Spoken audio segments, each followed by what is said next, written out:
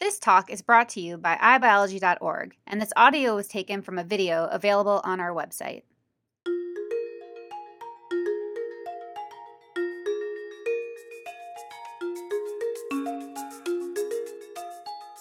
Hello, my name is Naledi Saul, and I'm the Director of the Office of Career and Professional Development at the University of California, San Francisco.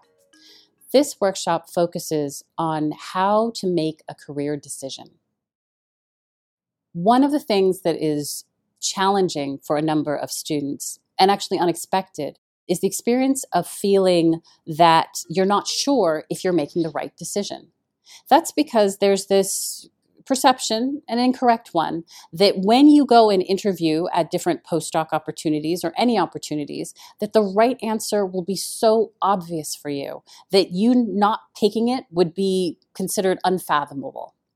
But in my experience, and I've been in career and professional development for 20 years, that actually is more often than not untrue. Usually, when people sort of have opportunities in front of them, it isn't clear because we all have sort of a complex mix of our professional goals and our personal needs and our individual values. And so the best piece of advice that I can give, if you are at a moment of kind of thinking about opportunities, particularly if you're in an opportunity where everyone else says it's definitely the place you should totally go to this place, and you are having doubts, is to remind you how important it is to make a decision that's in line with your values and to make the decision that's in line with how you make decisions. So for some people, they are profoundly data-driven, as in, I want to see every single postdoc opportunity.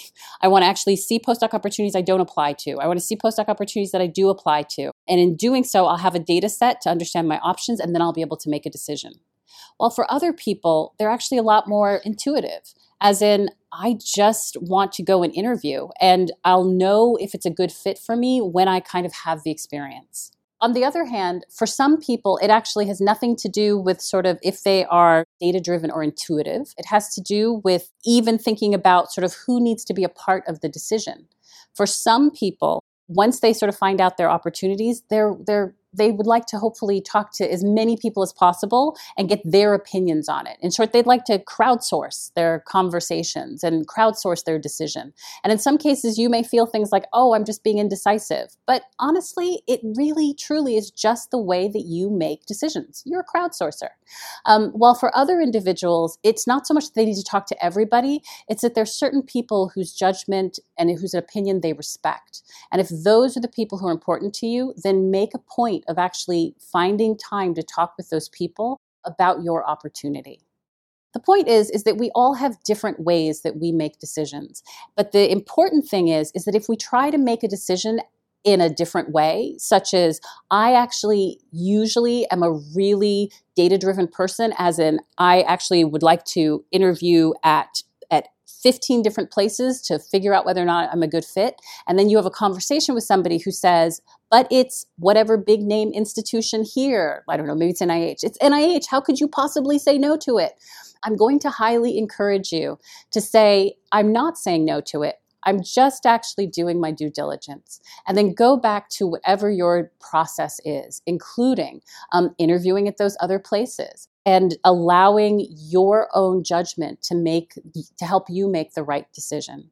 Following your own path and following your own process is going to be key in helping you not only make the decision, but being able to stand by that decision, particularly when the inevitable challenges happen.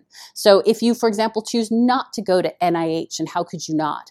Then when you are at that other institution and you are having a bad day and you sort of say to yourself, what was I thinking? You will be able to remind yourself what you were thinking, including things like, well, I was thinking that when I think about my long-term career goals and when I think about sort of being near my family, these were important to me, and this is why I chose it. So the main things that I encourage people to do is to, if you haven't, check out video 1, particularly when we're talking about your values and the environment, and how it helps you shape what is a good fit for you. And also really try to the best of your ability to honor not just the work, the research part, but also the personal part, not just the professional, but the personal. And think about sort of outside the lab, what do you need to be in place? And so for some people, as I mentioned before, that may be that you need to be near your family, or you need to be in a certain sort of environment or a certain type of lab. And in all cases, certainly prioritize being in a lab where you feel that the PI is supportive. But ultimately, the benchmark of sort of making a good decision is that it is one that has been a considered decision. And that's both in terms of taking into consideration what your priority values and goals and perspective is, but also it honors sort of like how you make decisions.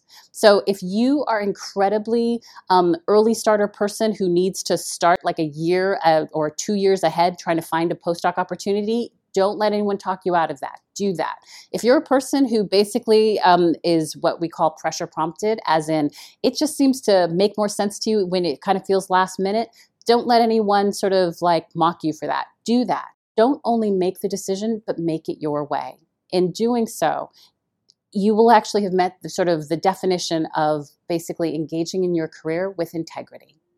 And so now let's go to the next step, which is now that you've chosen an opportunity, it's time to talk about how to transition out of your PhD lab.